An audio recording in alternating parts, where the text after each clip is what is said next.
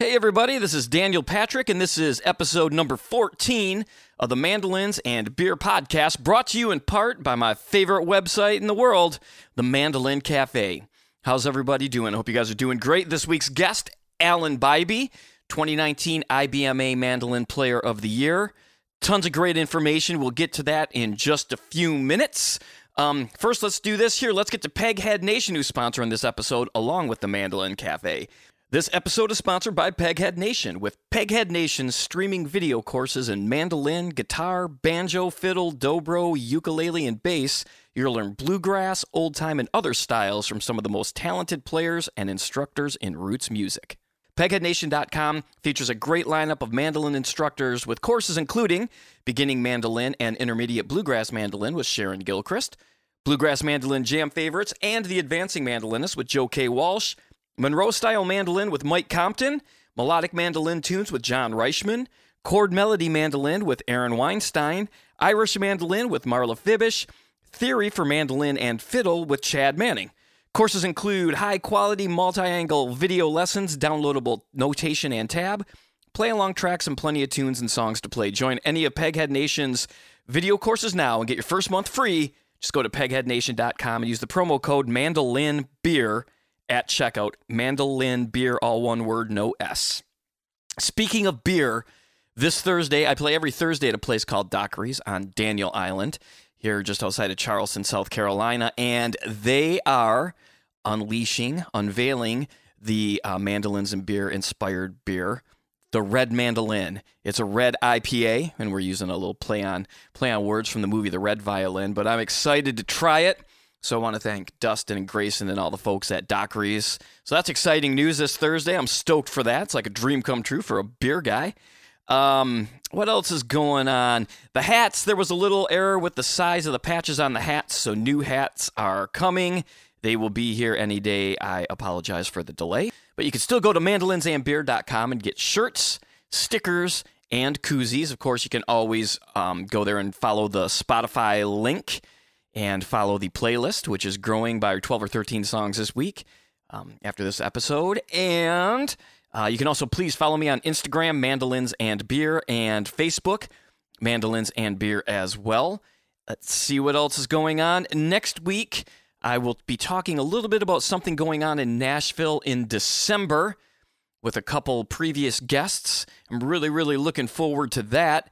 Speaking of previous guests, congratulations to Caleb Edwards, by the way, who did a killer version of one of his tunes on Mandolin Mondays this week, David Benedict's in Mandolin Cafe series. And speaking of David Benedict, congratulations to David for a job well done on his mandolin book for the Golden Angle. Holy cow. I don't know if you guys ordered it or not, or if you've looked at it, if you did order it. He did such an incredible job. The notes, for the songs and just all the work he put into it, you can tell he loves what he does. So if you didn't get it, be sure to get it. Go to his website and grab one. But congratulations, David. Thanks for putting in all the work. It's a brilliant piece of art. So way to go, buddy. Next week's guest on the podcast is Mike Gugino from the Steep Canyon Rangers. Great player, great guy, great conversation. And last but not least, thank you guys again so much for listening. Please subscribe if you haven't done so on whatever platform it is that you're listening on. And if you haven't followed me on Instagram or Facebook, I'd really, really appreciate it if you're on either one of those platforms. If you would just go over and follow me on either one of those, it would be much appreciated. So thanks again. Let's get to this podcast with Alan. And you guys have yourselves a great week. Cheers, everyone. All right, now I'd like to welcome to the podcast 2019 IBMA Mandolin Player of the Year, Alan Bibey. Alan, how are you, buddy? Doing great, Daniel. Good to be with you, man. Yeah, thank you so much. I'm glad we got to work it out here. You're a busy guy too, so I appreciate you taking the time to do this, man. Sure, glad to do it. So first off, let's start with that. The 2019 IBMA Mandolin Player of the Year. Congratulations. Oh, thanks. Thanks a lot. That's really unexpected. I can't believe you hadn't won it before, to be completely honest with you. Well, I appreciate it. I've had a lot of nice comments about it. I sure do appreciate it. That's great. And were you down there for the awards too? Then were you there to accept it? Yeah, Or yeah, up there, I was. I should say. Yeah, that's great, man. Yeah, Yeah, how exciting is that? it's really cool, man. I mean, I've won other IBMA awards for either band stuff or collaborative efforts or recorded event of the year stuff I've done with a lot of other people before, but never I never unless I was nominated at some point when I was with Third Time Out, which I don't recall being nominated. I don't think I'd ever been nominated before this year. Wow, that's crazy to me. Well, congratulations as well. It's well earned. Oh, thanks. I appreciate it, You man. bet, man. Yeah, you've worked hard. You've been just your credits alone are staggering to look at. So, it's an honor to be able to talk to somebody that's had so much experience and so much success and continuing to do it. So, thank you again. Oh man, well, thank you, buddy. I appreciate it. You bet. And you're headed on a bluegrass cruise you were saying here coming up? Yeah, we are. We've been hard at it all year, and we get to go on this bluegrass cruise now and just play. I think we got to play like 3 times the whole week we're on the cruise. So it's kind of a little bluegrass, a little vacation too. So all the family's going, so that's pretty good. Oh, that's great, man. Is this the first time you've done like one of these cruises? No, that's actually how we got started. I didn't at 20 years ago. I think when we made one on our first bluegrass cruise, and I didn't think I didn't think I would really be a cruise guy. I didn't think I would like it, and it turns out me and my wife love them. So we Oh, just started that's great. we started going on them. We did 3 or 4 or 5 bluegrass cruises, and then we started just taking the family and going, just not even playing on them. And I hadn't played on one in quite a while. And this Larry Efall hit me up about doing this one till probably 10 months ago. We've been to so many places. This one has some pretty cool stops that we've never been to, so we thought it'd be a great family vacation too. Yeah, that's great, man. And what other bands are playing on that with you? I know Larry Efall's band's playing on there, and also Jeff Parker that used to play with Daly and Vincent. His new band's playing on there. And I know there's some other people I'm forgetting. There's quite a few bands, but it should be a fun time. Yeah, that's awesome. So let's go back in time a little bit. How did you start playing mandolin? Where's your journey begin? Well, I was my dad. I think when he started dating my mom when he was 16 or 17, and he said he'd always wanted to play music, and him and my grandpa on that side, they loved bluegrass music, but none of them played. Hmm. So all of her brothers played bluegrass. So once he got dating her, I guess he kind of fell in with them and started playing mandolin with all her brothers. And back when I was growing up, back in the the foothills of North Carolina at that time, in the early 70s, I guess there had these things up like every week called a fiddlers convention. I know everybody's heard of Gay Lakes Fiddlers Convention, but there was one at a schoolhouse within a 3 or 4 probably 2 or 3 hour radius, like almost every weekend, every other weekend, I would suppose anyway. So that's I'm sure I was going to those things before I was born, Right. but I remember going to them when I was before I ever started playing, and I started playing when I was 5. I remember seeing Wes Wow. Golden and Jimmy Arnold and Tony Rice and all those guys at some of those fiddlers conventions when I was, I guess maybe 2 or 3 or 4 years old. I just remember seeing those guys. Wow, no Um, kidding. yeah, so I was definitely into it. But my dad took me when I was 5. He took me to see Bill Monroe, the next town over from where I grew up in Walnut Cove, is Mulkertown, and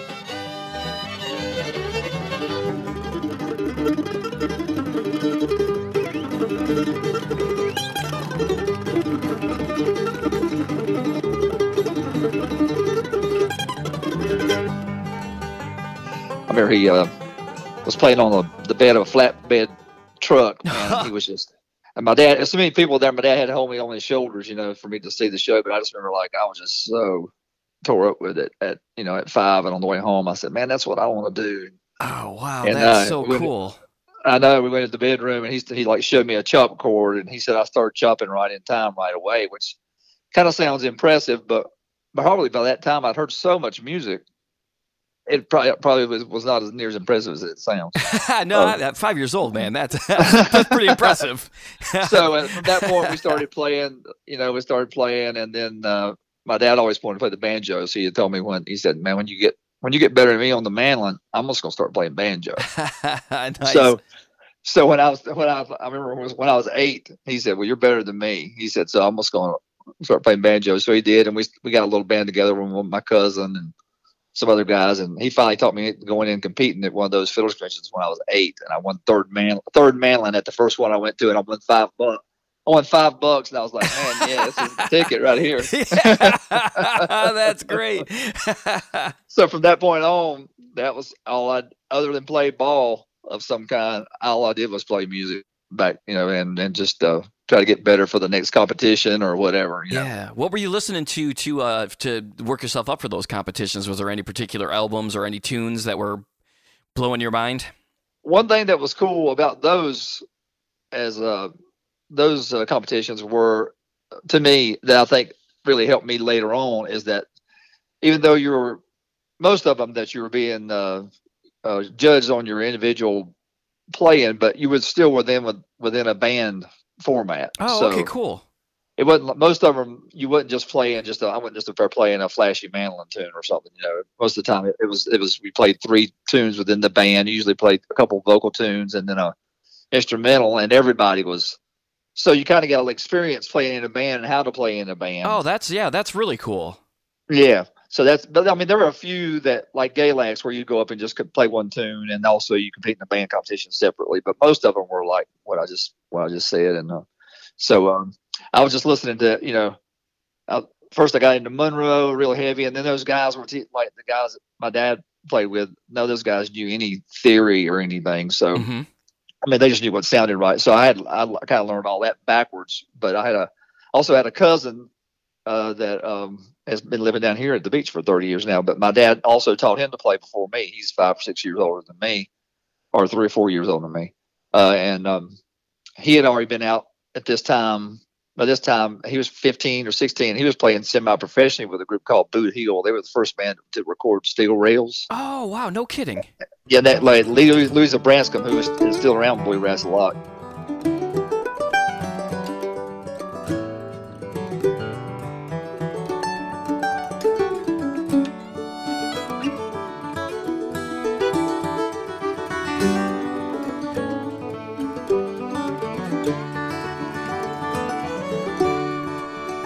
Steel rails, chasing sunshine around the bend, winding through the she's like wrote that. She was in that group, so they were the first one to record that. And he was really good, and he became a really good mandolin player by that time for his age. I mean, he was a really incredible musician. So he come back and taught me a lot of stuff, like just techniques stuff that, thank goodness, I had somebody to give me a little help with that kind of stuff, because there's no telling what I ended up as kind of technique. But, yeah. But he turned me on to a lot of cool music too. Like, first my dad taking me to, a few years later, taking me to Camp Springs to see J.D. Crowe was who he's wanting to go see. And just so happened he had Tony Rice and Ricky Skaggs playing with him.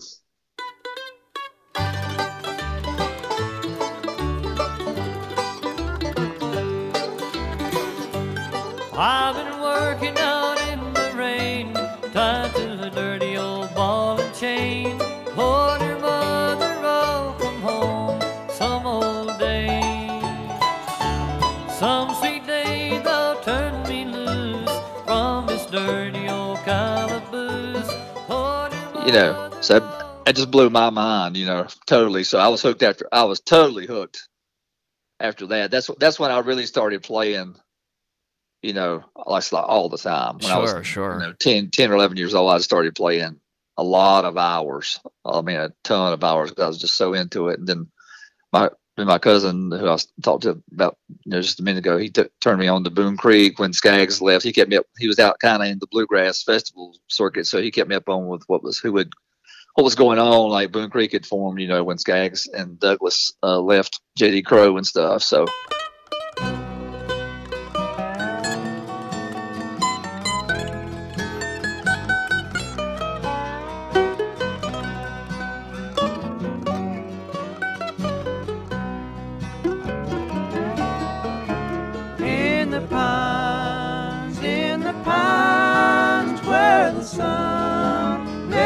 Shines, and you shiver when the cold winds blow. that band really did it for me too. So That's I good really, stuff, man. I wear out those records, man. Yeah, I bet. So wild to think about, like, how you're, like with the internet that you have now, it's so easy to hear about anybody. You know what I mean? Because it's just like pops up. I know. But back in the day, you had the hookup with your cousin who's going to these shows and telling you about like all these incredible things. That's so great. Yeah, I'll never forget when he came and told me, because I was so into that first Moon Creek album and their music, because it was just really. It's like, Skaggs back then was playing that real jazzy style, and he would throw in these Monroe licks that sound like Monroe on steroids or something. I mean, it just that the way he mixed up his breaks with different styles, it really just hit me. So I remember my cousin came in and told me that they broke up. I was just like, I was depressed for a little while. But, yeah, I bet. But you're right. Back then you had to depend on somebody. Now you can find out anything. What happened yesterday, Yeah, exactly. Or today. Yeah, which is good and bad, I suppose. It's right. Right. I wish I had somebody steering me towards better music when I was younger. That's for sure. But what do you do? That's all right. So then, when did you decide? Like, when did you start? Really, just like, you loved music and kind of knew what did you put that into action? What did that look like? Did you move? Did you stick around there and put a band together? I'd played. Speaking of that, I was playing. So I was continuing to play those contests and play with different people all over the place. I started playing, I think maybe when I was 14. There was a band called Interstate Exchange that later became Summer Wages. Some of the older people may remember that band. So it had some great musicians in it, but.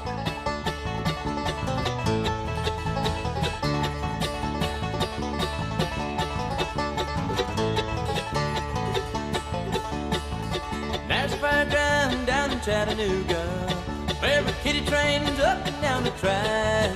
There's an old black hound with his tongue hanging down, and he chases the train down the track.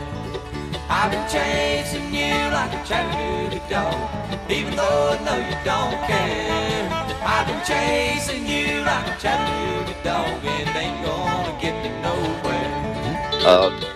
By the time I joined the band, it was Barry Barrier, who used to play with Lost and Found and some other people. Was a great singer from Mount Airy area. Uh-huh. But I started playing, so they asked me they considered playing with them, and said they were started. That's when I first got getting out, kind of regional, getting up, different states and stuff, playing some shows with them that weren't contests anymore. And then after then. Pretty soon after I joined them, the banjo player quit, and Sammy Sheeler, who was 2 or 3 years older than me, and lived about 30 miles north of me in Stewart, Virginia, he started playing the band. So he had to come pick me up 30 minutes down there to come pick me up before we could go play. I know he enjoyed that. But we got to do a lot of cool things. Me and him went and seen the original David Brisbane Quintet together, when we were teenagers and stuff. So we got to do a lot of cool things. He's still a dear friend of mine. So, but anyway, after that, I ended up playing, after Moon Creek broke up, I ended up playing in a band with Wes Golding, who was the one of the lead singer and songwriters in Boone Creek, which was really, really cool for me to do that. And so we played, some pretty cool shows. And then that's how, when I was, I guess, 18 or just turned 19 maybe. Mm-hmm. We went and played a show in Virginia with Wes. And at the time, Doyle Lawson and Quicksilver, the original band, was pretty much together except for Lou Reed. I think it started playing with Ricky Skaggs. But so Terry Balcom and Jimmy Haley walked in, who were in the original band. And I knew they were friends with Wes, but I didn't know that those three had just kind of separated from Doyle. Oh, gotcha. Yeah. And they go to, so I didn't, that's a gig that I never even expected to be offered, because at the time they were the top band in bluegrass. And so they approached me that night and asked me would I be interested. And at the time, I think I was playing with Wes and going to school and working a job. And I ended up quitting all of it to go play with them. Wow, no kidding. I would have too. That's awesome, man. What a yeah. So that was a band called the New Quicksilver, and that lasted for about 3 years. And then and then the guy. So I got a lot of people, I think, because of all the ties to Doyle, think I've played with Doyle, but obviously playing mandolin. I didn't play with Doyle. Right. Right. So, but the guys that went with Doyle right after that, when that breakup happened was Russell Moore Mm-hmm. and Scott Vestal and those guys. So a couple of years after New Quicksilver broke up, Russell and Ray Deaton and Mike Hartgrove called me and asked me would I consider starting a band with them. So and we did, and that was the start of Third Time Out in like 1989.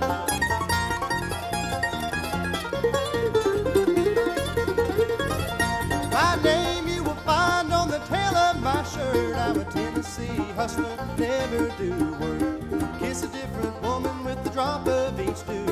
Always singing these good woman blues. Good woman blues, Lord, you never Nice. let me down. 1989. That is. That's.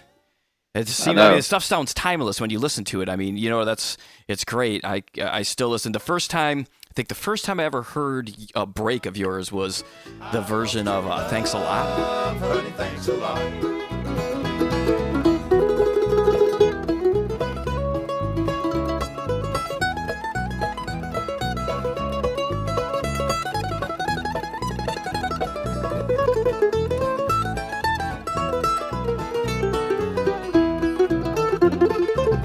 You ordered a food. And I thought I was gonna crash my car. it's just like cruising along, and then it's just like that warp speed lick, and then it modulates. I was like, what was that?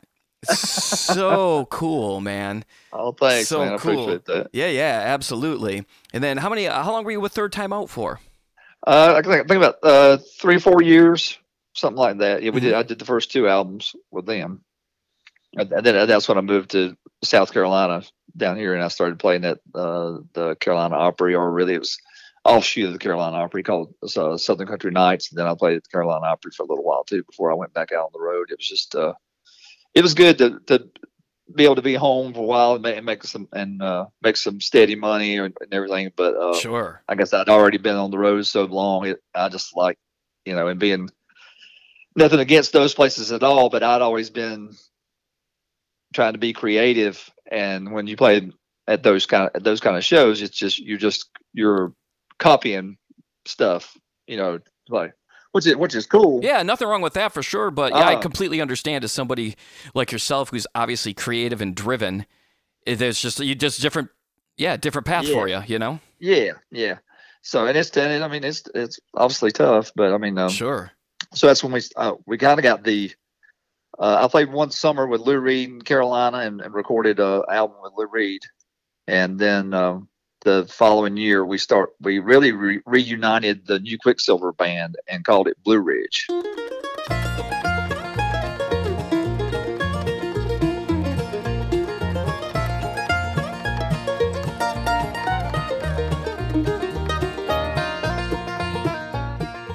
And then it morphed into what it did.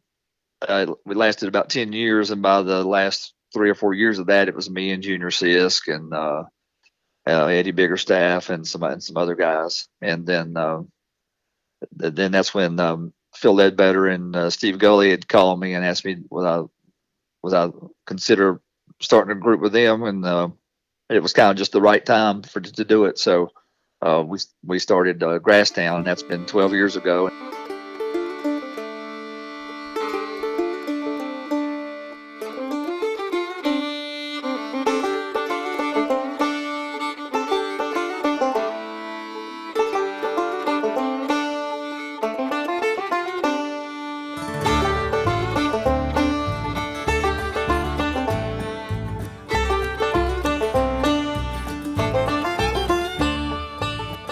Now it's morphed into Alan, Bibey, and Grasstown, and it's we're probably doing the best we've ever done. It's been a great year for us. Yeah. You got a brand new album. 2019 came yep. out. So, and that's been you had a couple number ones already. Yeah, we released a single almost probably 10 months before the album came out, and it was in the top 10 for 34 weeks. Holy and cow, that's great. Number one for like 13 or 14 weeks, and then when that one fell out, the second single came in, and I think it may have I mean, it may have been number one quite as many times, but it's still in the top 10. And I think it's around 40 weeks now. It's been in the top 10. It's number 3 this week, I think, still called When Jesus Swings the Wrecking Ball.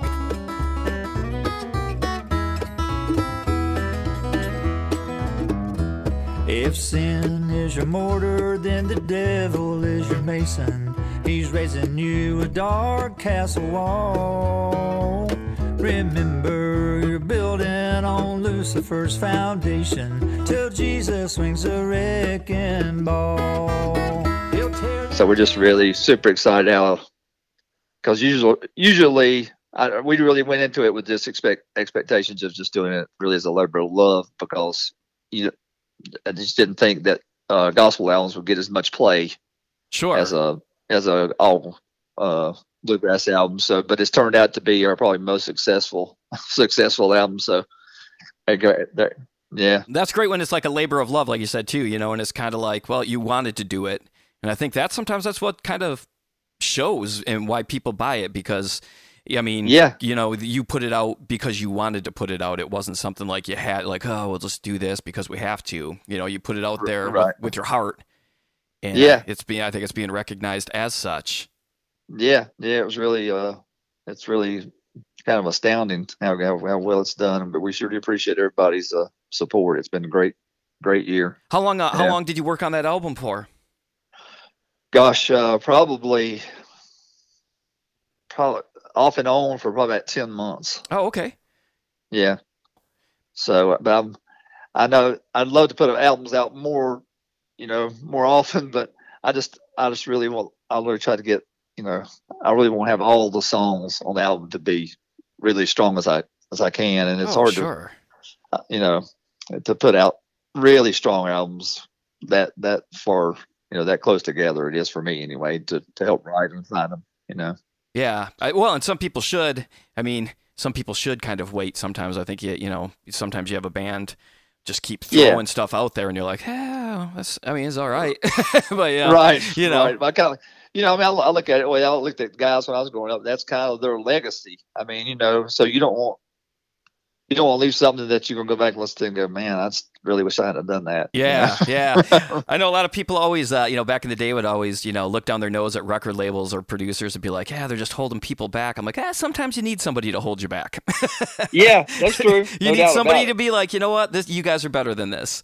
Yep, so, exactly. And then you put out your solo album, which is, again, another album where I really, really was drawn to your playing in the Blue Room. Oh, thanks, man. Is so good, and I'd love to talk a little bit about that with you. Sure. The writing and the recording and different things like that. So, the first thing I love, the very first track, In the Blue Room.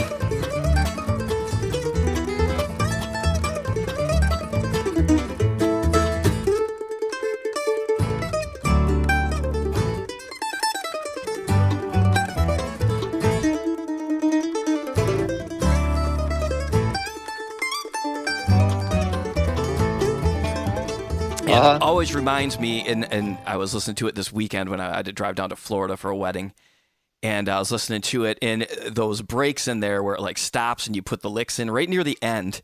It reminds me of when you're watching baseball and you see somebody throw like 3 fastballs and then they throw this nasty, curveball, and you're just like, whoa, that was awesome. You just didn't see it coming. That's what that song always reminds me of, man. It's so great. Oh, thanks. I appreciate that. Yeah, absolutely. So what was the inspiration to finally, you've been playing all these great bands, and what was the inspiration to put a solo album out? Speaking of that, I grew up in the age I grew up, you didn't see all the solo albums like you do today. Right. So right. I always grew up with the mindset of being a band guy. Mm-hmm. I just wanted to be a band guy. So I didn't think about it at that time, but it just so happened when I was about 16, I guess, I met Ronnie Bowman, who most bluegrass people would probably know from the Lonesome River Band back in the day in the 90s. Back in that time, us and third Time Out and Lonesome River Band were pretty hot, and when those bands first started. Sure. And so we were just we got to be best friends, and when we were teenagers, And he went on and played with Lost River Band, and I'm not sure if he still was at that time. I don't think, maybe he was, but anyway, he just did. I was seeing one of the festivals, and he was like, "Man, you need to just do a solo album." And I said, "Well, I've really never thought about it." And he said, "If you'll do it, I'll produce it. Oh wow. I'll and everything, and I'll be glad to help you. Do anything you need to do." So that's how that came about. So we called Barry Pass, and they were all for it at Sugar Hill, and me and Ronnie got all the songs together, and the folks together, some of our favorite players and stuff, and recorded up at Tim Austin's old studio in Virginia. No, it's kind of a legendary studio. The first one burned down, Dubuchet up there, but the whole everything that comes from that studio was really good. Tim Austin was incredible.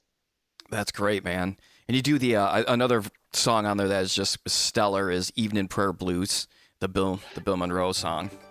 Yeah, that's one of my faves. That's such a great song.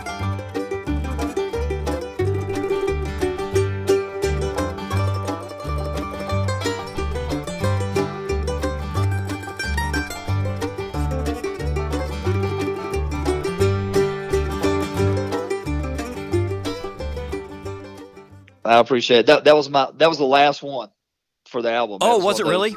Yeah, my dad was down here at the beach, and I think he went to the flea market or something. And he brought back that Masters of Bluegrass cassette. That tells you how long it's been. Yeah. And I was listening to it. I was in the shower, and I kept fast forwarding through the songs. Yeah, I've heard. I mean, they're all great, but I was thinking I've heard those, a lot. I've heard that a lot. And I got to that one, and at that time, I hadn't heard that tune very much, and it's so crooked. Anyway, it's really weird. I thought, man, that's awesome. And Bill Monroe's cut is like he must have had 3 or 4 mandolins going on at different times. So I just tried to break it down from one channel to the other and tried to get it as close and try to play the parts, because he twinned himself a little bit on the end, kind of like I did. But I just tried to make my own version of, or kind of what he did. So it was a lot of fun, and I always loved that tune. Oh, it's a great one. Yeah. Well, so how long? So you just how long before you recorded it did you start working up a version of it? Probably not long. Just maybe probably a couple of days. Oh wow! Yeah, that's not long at all. That's awesome. No. Yeah. Wow, it sounds like one of those ones that you've been probably playing since you were a kid. That's so nice. That's what I never played that one. Oh, nice, man. And then you do is there a couple Herschel Sizemore songs on there as well? Yeah, Herschel had come up, he had been at I'd got to know Herschel pretty well at that time, and at that time he owned like 5 lures. Whoa. Lower land. Yeah, man, it was awesome. So I got to hang out with him and play his lures. I played one of his lures on a project in like '97, maybe the first Blue Ridge project or something, or second one. And then that's when right after that I bought my lure in like '97 maybe. So maybe I played his '96 or something. But so Herschel came up and he was like showing me these tunes, and I was like, man, they're great. And he said, well, y'all record them, man. I'm never going to record them. And I said, well, if you're not going to, I might do it. And, yeah. So I did record them, but after that, I think he recorded them, and it came out before my recording did.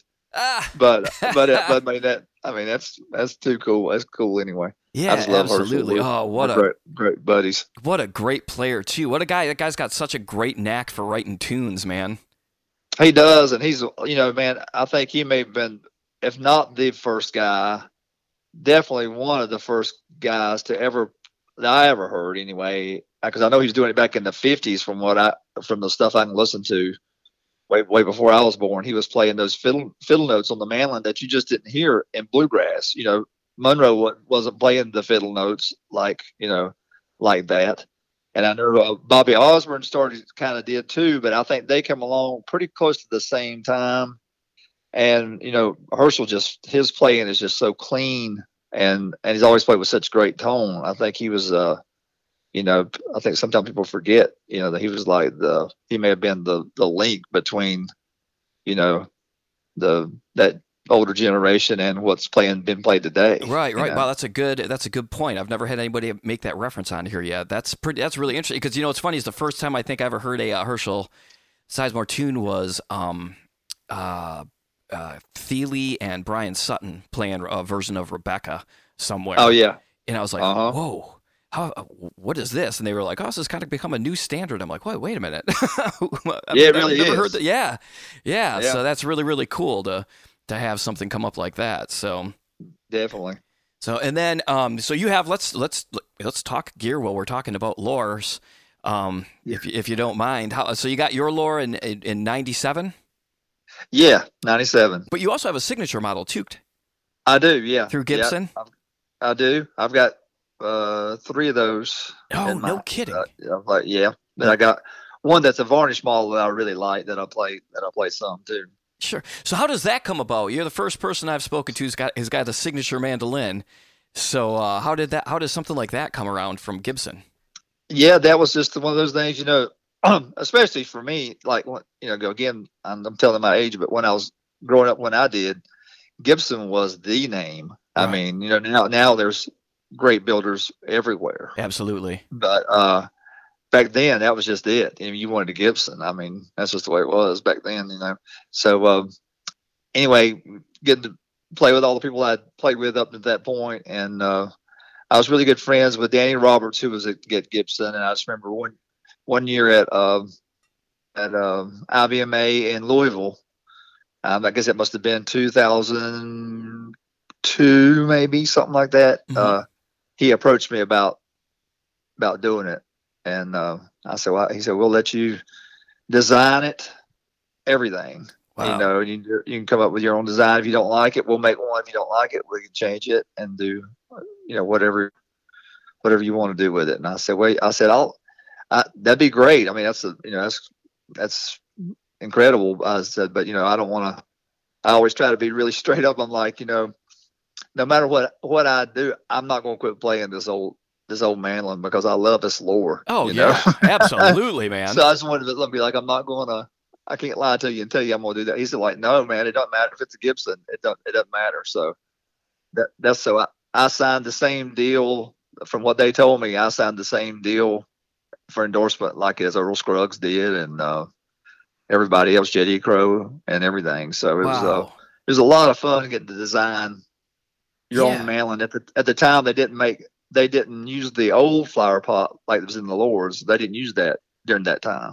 So I kind of made all the design of the mandolin, the look of it, all different. But I brought back the old kind of throwback to the old flower pot for that mandolin. So it had some new, and then that part of the old mandolins too. So, but that was a blast and kind of surreal in there, kind of signing your name. That was going to 1,000 times for them to put it on on the mandolin and stuff. So that was cool. And then one of the coolest things about the whole thing was they asked me, I think I was going to town for Spigma, and they asked me would I come do an autograph signing, and I was like, yeah, I could do that. Who's going to be there? Who's going to be the other cats there? And they said, well, it's going to be J.D. Crow and Josh Graves. It would be no, I don't think it was just those, and Earl Scruggs. Oh, cool. I was like, yeah, I can do that. I don't know that anybody would want my autograph amongst those cats, but yeah, man, that'd be awesome. So I went and I stole the sign and everything when we got done. Good for you. The sign, but that was a cool career moment right there. Oh man, that is so cool. How many mandolins did they do like prototypes for you before they decided on it? Did you go through a couple of them, or did they nail it right away? They pretty much nailed it right away. We decided we would just want the first one's a little bit lighter than the prototype's a little bit lighter, but we decided to just go with just a little darker finish. Mm-hmm. So I still have the prototype, and then a couple of the newer ones, the ones that one of the 50, because they made 50 in that run. They did a few different artists, that was me and Adam Steffi, maybe, and Wayne Benson, I think. And, that's right, Wayne Benson too. Yeah. I think the others like Sam and Ricky, I don't think that was just limited to 50. and maybe Dole Lawson too. I think his maybe just been a 50 run. So that was a good time, and for Gibson and everything too, because that was back in the Charlie Darrington era too. You know. Oh, right, yeah. He's the guy that put Monroe's Mandolin back together, and he was responsible for bringing back making the mandolins like the Lors. Right, yeah, because they definitely had a run there where they weren't necessarily right the thing to have as they were before. They've really made a huge comeback. Yeah, they really did, which is great. Yeah, that was awesome.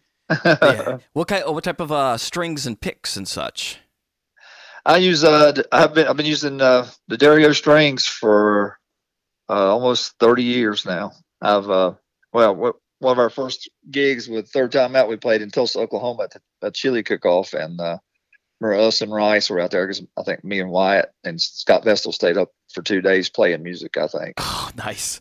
In a hotel room when we weren't on stage. But I went over to the Dario booth, and Peter DeDario was there, and I got their endorsement for the band, and that just carried over, and I've had it for all these years. They've been super great to me. And for picks, I use usually I'll use anytime I'm recording, I'll use the tortoiseshell pick. But when I'm playing out, I've been using these Dunlop picks because I like the wear of them. Mm-hmm. They're kind of cheap picks. They're like a 1.5 millimeter. But I've went through a bunch of different of the blue chip picks, and I think I finally found one that I like. The guy there, I can't even remember. It's terrible. I can't remember his name right now. But the guy that runs Blue Chip Picks gave me quite a few of those, and he gave me one at IBMA that was really close to what I've been using. So I think I'm gonna try to stick with that one when I'm on the road. Oh, nice. What shape? Do you know the? It's kind of a rounded because I always use the shoulders of the pick. Oh, okay, cool. Yeah. When I'm playing lead anyway, sometimes I'll chop with the pointed end. But it's kind of like it's a little bit bigger than those little teardrop picks, but it's kind of like the shoulders on all sides. Oh, okay, sure. I know exactly. It's got little wars that doesn't have the beveled end. It's more smooth and kind of almost like a little bit worn on the sides. Yeah, and I really like it. Well, so you do a lot of you have a camp, you have a mandolin camp that you do up there by your place. I do. How many years has that been going on now? It's next year will be our 5th year. Wow, so cool. Yeah, it's really turned into a really great thing. I've been wanting to do it forever because I've been teaching these camps for probably over 20 years now. Yeah, at different all over the world, really. But got to thinking about it. We played at Grass Valley, California, one year, and they asked me to come out and do the mandolin camp leading into the festival, And just one day I thought, man, that's the perfect thing for me to do right here too, because they got this Ocean Lakes Festival that goes on, that third weekend of August every year, and I could do it 2 or 3 days leading into that, and people that going to stay could stay and go to the festival, so it could be a whole bluegrass, week for them almost. So that's how it started, and we started out. I think with the first year, I just approached them about it, and it was about 2 or 3 months to the festival started, and they were like, "Yeah, we want you to do it." I said, "Well, I was really asking for the following year," but so we did it. In the first year, we had 25, which I thought was pretty good. Yeah, for 2 or 3 months, and most of that 25 has continued to come every year. They just really. I was hoping to create a local mandolin community, and these guys who probably wouldn't otherwise never met before, wouldn't have ever met. Now they've become real big buddies, and they're looking forward to coming back and hanging with each other every year, and they text each other all year about mandolin happenings going on, or what they're learning, or what they're playing, and then I didn't think about the fact that I was going to get to be good friends with these guys that I probably would never got to be good friends with. So I met some lifelong friends, by coming to this camp, and this past year we had like 70. Did you really? Yeah. Nice. Congrats. That's amazing. Yeah. And so I've had a lot of different teachers. So we have, which I try to expand it a little bit. So we've had Don Sternberg the last couple of years. He's, the great mandolin player who studied with and played with Jethro Burns for so long. Oh, He's yeah, he's phenomenal. I've taught with him a lot of camps, and he's just, besides being he's just got, I call him the total package, because he's a great guy, a great player, and a great teacher. I mean, you just can't go wrong with him. And Matt Flinter's the same way. I had him this past year, and I interviewed Matt the day before he flew out to do that. Actually, he was on the podcast last week, but I interviewed him right before he was heading there. What a great! Cool. He's a great guy. He's one of my favorite players too. He is just so He's good, man. That's what I told him. I mean, I've got so many favorite players, but having those two guys this year, I think they're a couple of the most tasteful players I've ever heard. You know, there's everything they play. It just seems like it's meant to be in that spot. There's no, just filler notes or whatever. Yeah, it's kind of like you, man. I mean, like listening to your playing. I mean, you are like, when you think of just great bluegrass players, your name automatically comes to my mind. I mean, you just, like, every time I hear you play, it just sounds like exactly what should be there. You know what I mean? And, man, I appreciate that. Oh man, I appreciate your playing. It's so good. And so, how would you, I think I have a lot of people who, all sorts of skill levels and stuff like that. And what would be some things, if we could talk a little bit about like technique and some of the things that you've seen in all your years of teaching camp, some things that would help play. One of the things I love about your playing is your double stops are great. And you have a very fluid way of seeming to go from like single notes to double stops, which I think is, for me, it's always a little bit of a stumbling point if I'm working on something new. You're trucking along and then you go to double stops and try to come out of it cleanly. Doesn't always work. So I'd like to know maybe what you do to make it so smooth, and some tips maybe. Sure.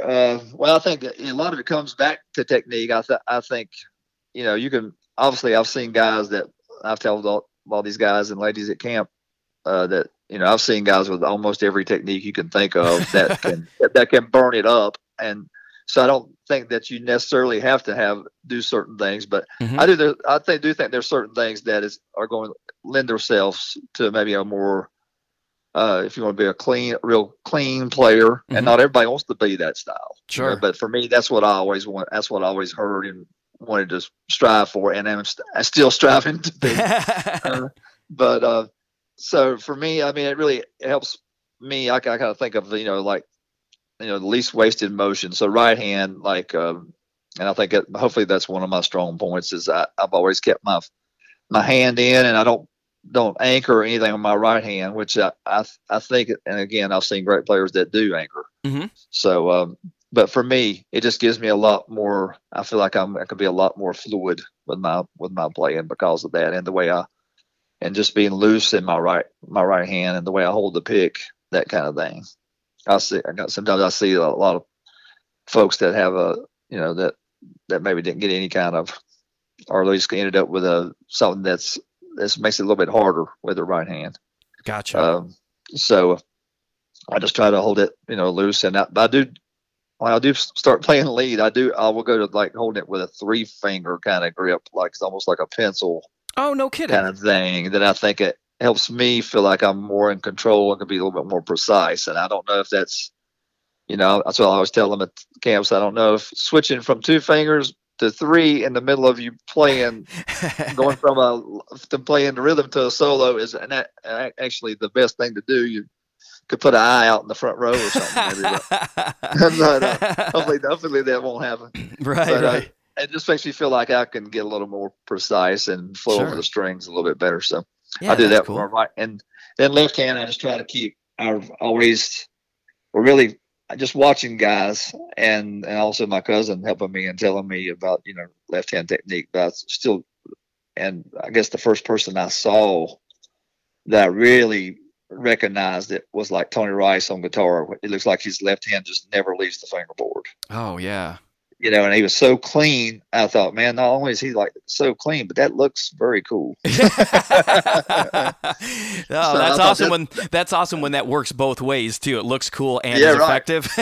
Right. And I've seen other folks play, especially maybe it's a little harder on the mandolin than it is on the guitar. I don't know, but I've seen guys that play mandolin that maybe necessarily weren't. Well, there's not a whole lot of people that are as clean as Tony Rice. But right. mandolin players that seemed to be maybe not as quite as clean, they had a little bit more fly away with their pinky and ring finger, so it just made sense to me to keep it. I could hit that target a lot easier if I keep them real close. So, me being OCD, even as a kid, I would get like next to a wall. Oh, when no I would kidding. practice. Yeah, and like keep my hands from moving out. So I was just keeping try to help my technique out as far as staying really close to the fingerboard. And I still do that, like when I'm warming up. If I play with the metronome real slow, or play anything that I already really know really well, I'll just sit around and just play and just think about keeping those fingers in there as close as I possibly can. Sure. Did you spend a lot of time like breaking down tunes when you were younger, as far as stuff? I did, and it was really old school style too. Yeah. So how did you go about approaching stuff? Because you do seem to have like just such like a great encyclopedia of licks. You know what I mean? Like, even though you're just like an incredible bluegrass player, obviously, but you have other flavors in your playing besides straight up bluegrass. And right. So I'd like to, like, how did you approach that sort of thing and work all that stuff out and make it stick? Right. Yeah. So back then there was really no instruction. I remember when I first seen the first this guy named Niles Hokanen come out with a book in maybe 76. That was the first tab I'd ever seen. Oh, no kidding. So before, and that was a Ricky Skaggs book, and I still got it. Oh, do you really? Cool, man. Yeah. But by that time, I'd already learned those breaks anyway. just verifying you had them right. Just like, oh, yeah. I verified maybe the tab wasn't exactly right. Yeah. But because I listened to them so much, I mean, gosh, I knew I could hum through all the breaks by that time.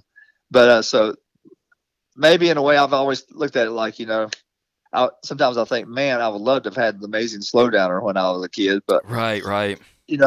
Maybe I wouldn't have spent so much time when I learned a lick and like transpose it to all 12 keys like I did. Yeah. If I'd had something else to learn, if I had like so many things to learn like they do now, I may have just went to another tune and not even worried about trying to get these licks in every key, and maybe learn something else from playing it closed as opposed to open lick or something. But I used to, how I did it was I would slow down the records to 16, and then tape. If it was breaks that I really liked, I would just tape that break one time on a cassette at 16, then up to speed, then 16 up to speed. I do it like 3 times, so I wouldn't have to just keep rewinding the tape or whatever. So I had to tune down my mandolin in order to get close to what it sounded like when it was slowed down. So you had to really want it pretty bad. No kidding. So, but I think in a way it helped, maybe in a way that was a good thing too, because it helped me.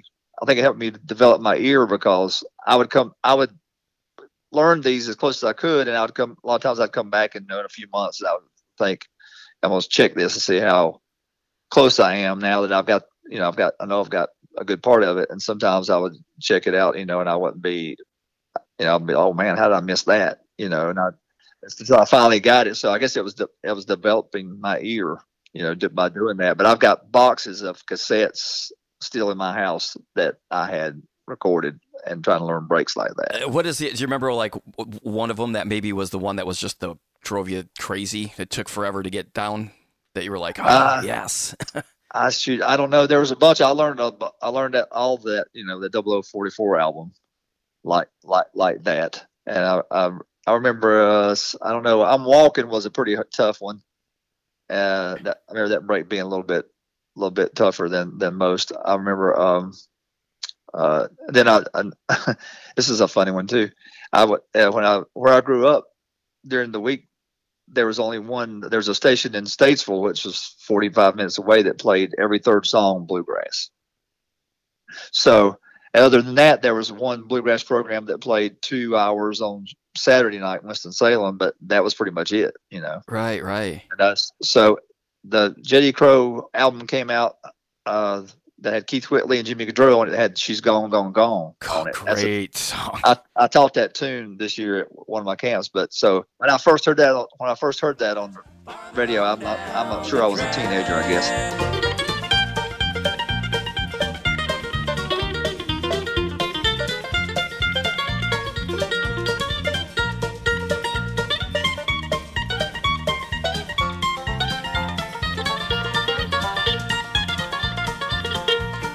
And I thought, gosh, that's an awesome break. Goodrow played. That's still probably maybe my favorite break of all time that he ever played. So good. But so I kept just calling the radio station back, and I made they were so sick of me calling. But every time they'd play it, I'd get a little bit more of the break. Yeah. So I think they must have played it 20 times. Oh, that's before so funny. I got really close to. So that's how I learned that one before I could get that, because I couldn't get the recording yet. Yeah. Oh my gosh, that's hilarious. Yeah, that's great. How did you deal with like the frustration of that's another thing I think that people, especially nowadays, like you said, with the amazing slow downer, and sometimes the frustration or the distractions, like what was, how do you deal with like something that was tough to learn to make sure you just stuck with it and just didn't throw it away and forget about it? I don't know. I think I was just too stubborn, maybe. Yeah. Because I remember, going back to those fiddlers conventions, I learned the break. I don't know if I'm sure you've heard the break of that Skaggs played on the Live in Japan album on Bugle Call Rag. Oh, yeah.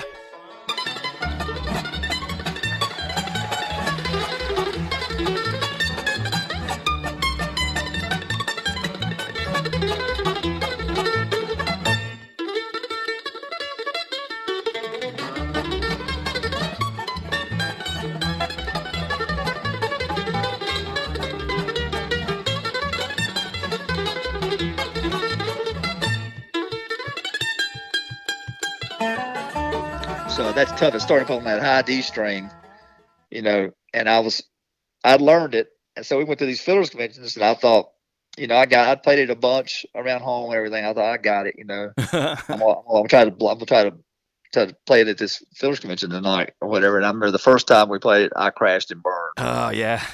On stage, I was like, dang it, And then next time I was just too stupid or whatever, to not keep trying. So I got to play it another 100 times probably. And then the next week, I think maybe we played one and I missed it again. I didn't play it the way I wanted to or whatever. But I think by the third fiddlers convention we played it, I got it. Nice. And so I had it after that time. So that's probably the one I can remember that took me the longest. Sure. Yeah, that's the thing. You got to keep doing it, man. Yeah, that's how you get where you are. You know what I mean? Is like you crash and burn. You're like, all right, I'll go back and work at it. And I'm going to throw it back out there again, Yeah, that's it, man. But that's one that gave me the hardest problem. I played so much back then. Once I got to a certain age, I'd played so many hours that I could play. Once I learned something, I got to where I could play about anything I wanted to play. That's at that point. Right. Do you have any influences that would people would be surprised by? Obviously, you're a huge bluegrass fan, a bluegrass player. Was there any stuff out there that you listen to that isn't out of the bluegrass realm that's probably crept into your playing one way or the other? Oh, yeah, no doubt. I mean, I listen to all kinds of music, and I mean, so even back in the day. But I mean, going back to this, funny because that's all it was played at my house was bluegrass. So I remember when I was like 8, I heard Buck Owens, and I thought, man, that's not bluegrass. I didn't know there was any other kind of music really other than bluegrass, but so I got turned on to the Buck Owens, and I love the Buck Owens and Don Rich and all that kind of stuff, and I still love that music.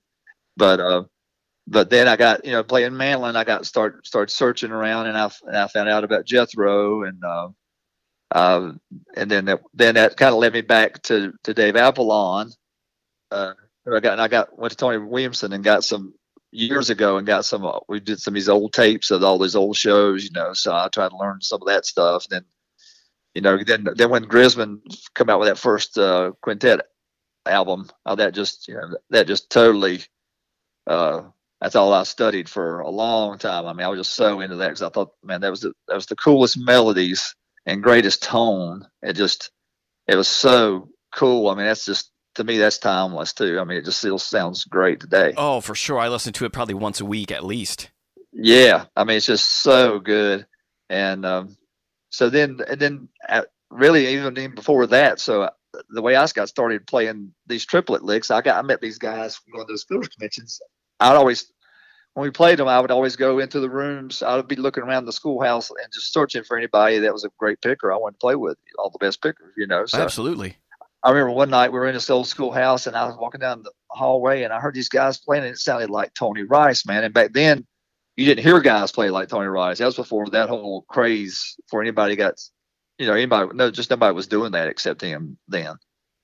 And I went in there, and there was these two brothers, Mark and Ronnie Edwards. Everybody called them the Rice brothers because both of them had obviously studied Rice so much. So anyway, we got to be big buddies, and we'd go back and forth to when we weren't playing in a contest, we were going back and forth to each other's house and playing probably 10 and 12 hours a day on the weekends. And I mean, it was just crazy. But the older brother or younger brother, Mark, was really into electric guitar. So he was playing all this Molly Hatchet stuff and all this stuff, and he was playing all these triplets and stuff on guitar. And I said, man, slow that down. That would be so cool on the mandolin. So that's the first place I ever heard those kind of licks was electric guitar, and him playing it and turned me on to that kind of playing. So that's how I kind of started incorporating that on the mandolin. Cool. So, this actually leads to one of the questions I always ask, and this might be a good one to actually make it a little bit specific so if I had 10 minutes today to work on triplets, because triplets seem to be a thing that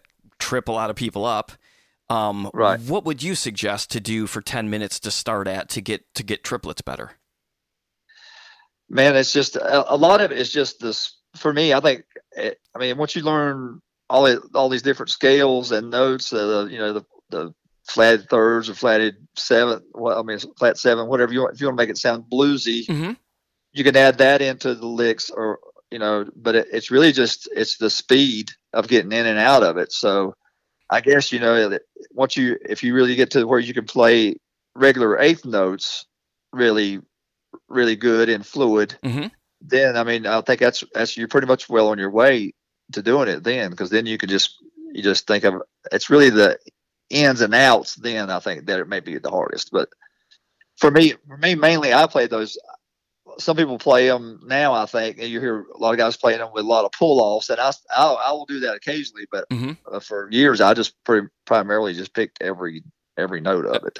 Do you do when you do the triplets? Do you just keep an alternate picking, or do you do like a down up down down up down down up down? It's usually always alternate picking. Okay, cool. Yeah. So, but you can start off, with just some kind of easy little triplet that's just part of a scale with the first. I just tell everybody to leave out the fourth note of the scale. Oh, there you go. Yeah. And play that kind of thing. Yeah. So, are there any other things that you would recommend besides maybe triplets? If somebody had 10 minutes a day, again, you've got so many years of teaching experience now that you would have somebody focus on. If they're a lot of people. It seems like a lot of people pick up mandolin, and. Aren't like us who play it for a living. They just try to find some time each day to play just to get them to pick it up each day. What would you recommend? Right. I think a lot of it goes back, like I tell a lot of our students, it goes back to the double stops and learning the neck, because all like as the shapes are going to keep repeating. Yep. For the most part, you can learn a lot of different shapes depending on what, two notes of the chord you want to play. You may want to play a third and a seventh or whatever. But anything to help you learn the neck is just such a big part of it, I think, for me, because it's also movable. That's one of the things we love about the mandolin, the symmetry of the mandolin. It's just everything is so movable. Yeah, absolutely. So that's the beauty. I think a lot of the beauty of the mandolin, that we can do all that. And makes one of the things that makes it the greatest instrument on the planet. Absolutely. 100%. 100% agreed. Yeah, man, there's something about it, buddy. It's the best.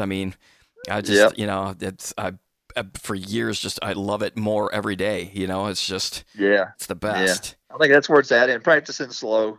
Yep. I know that's, everybody hears that. And I know I'm the world's worst, because I'm really into playing. I love swing and jazz. So I've been, like talking before, like one of my favorite, I love Stevie Ray Vaughan.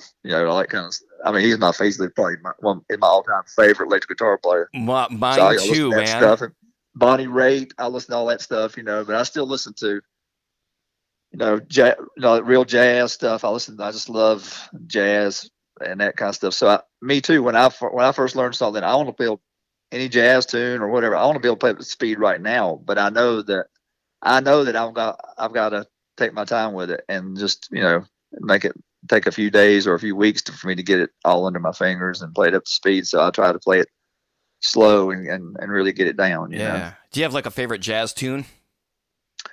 Gosh, there's so many, man. Autumn Leaves is a great tune. Oh, I love that song, man. What a cool I do melody. too. How Yep. about a favorite fiddle tune? Do you have a favorite fiddle tune you love to play? Oh man, I do. For years I've played that one fiddle tune that's on that in the Blue Room album is Wild Filler's Rag. Oh yeah, I yeah, learned that from great I learned version. from the Benny Thomason version of that, and I like Lime Rock is a great tune. That is a great. Do you have a recorded version of that anywhere? I don't. I've played it for years, but I've never recorded that tune. Yeah, what a great song. I love that Yeah, one. that's just a great version. And Mike Marshall and Daryl Angler have a great version of that tune. They recorded do. from many years ago. yeah, many years ago, for sure. Hey, Alan, thank you so much for taking your time to be on this podcast. I know you're a super busy guy. You've been on the road. You're getting ready to leave. You just got done with your camp, and yet you took the time to do this, and I really, really appreciate it. Oh, you're welcome, Daniel. I appreciate you doing all this, man. It's great. Thank you so much, man. Yes, sir. Thank you. And there we have it, episode number 14 in the books. Thank you guys so much for listening. Thank you so much to Alan for being on the podcast. Go to mandolinsandbeer.com, and you'll find the links to check out Alan's stuff. He's got a great website with links to everything he has. He's also got an Instagram page. Thank you so much to Mandolin Cafe, who sponsors every episode, and thank you to Peghead Nation, who sponsored this episode. And next week, Steep Canyon Rangers' Mike Gugino is my guest. Take care, everybody. Check out that Spotify playlist. Cheers.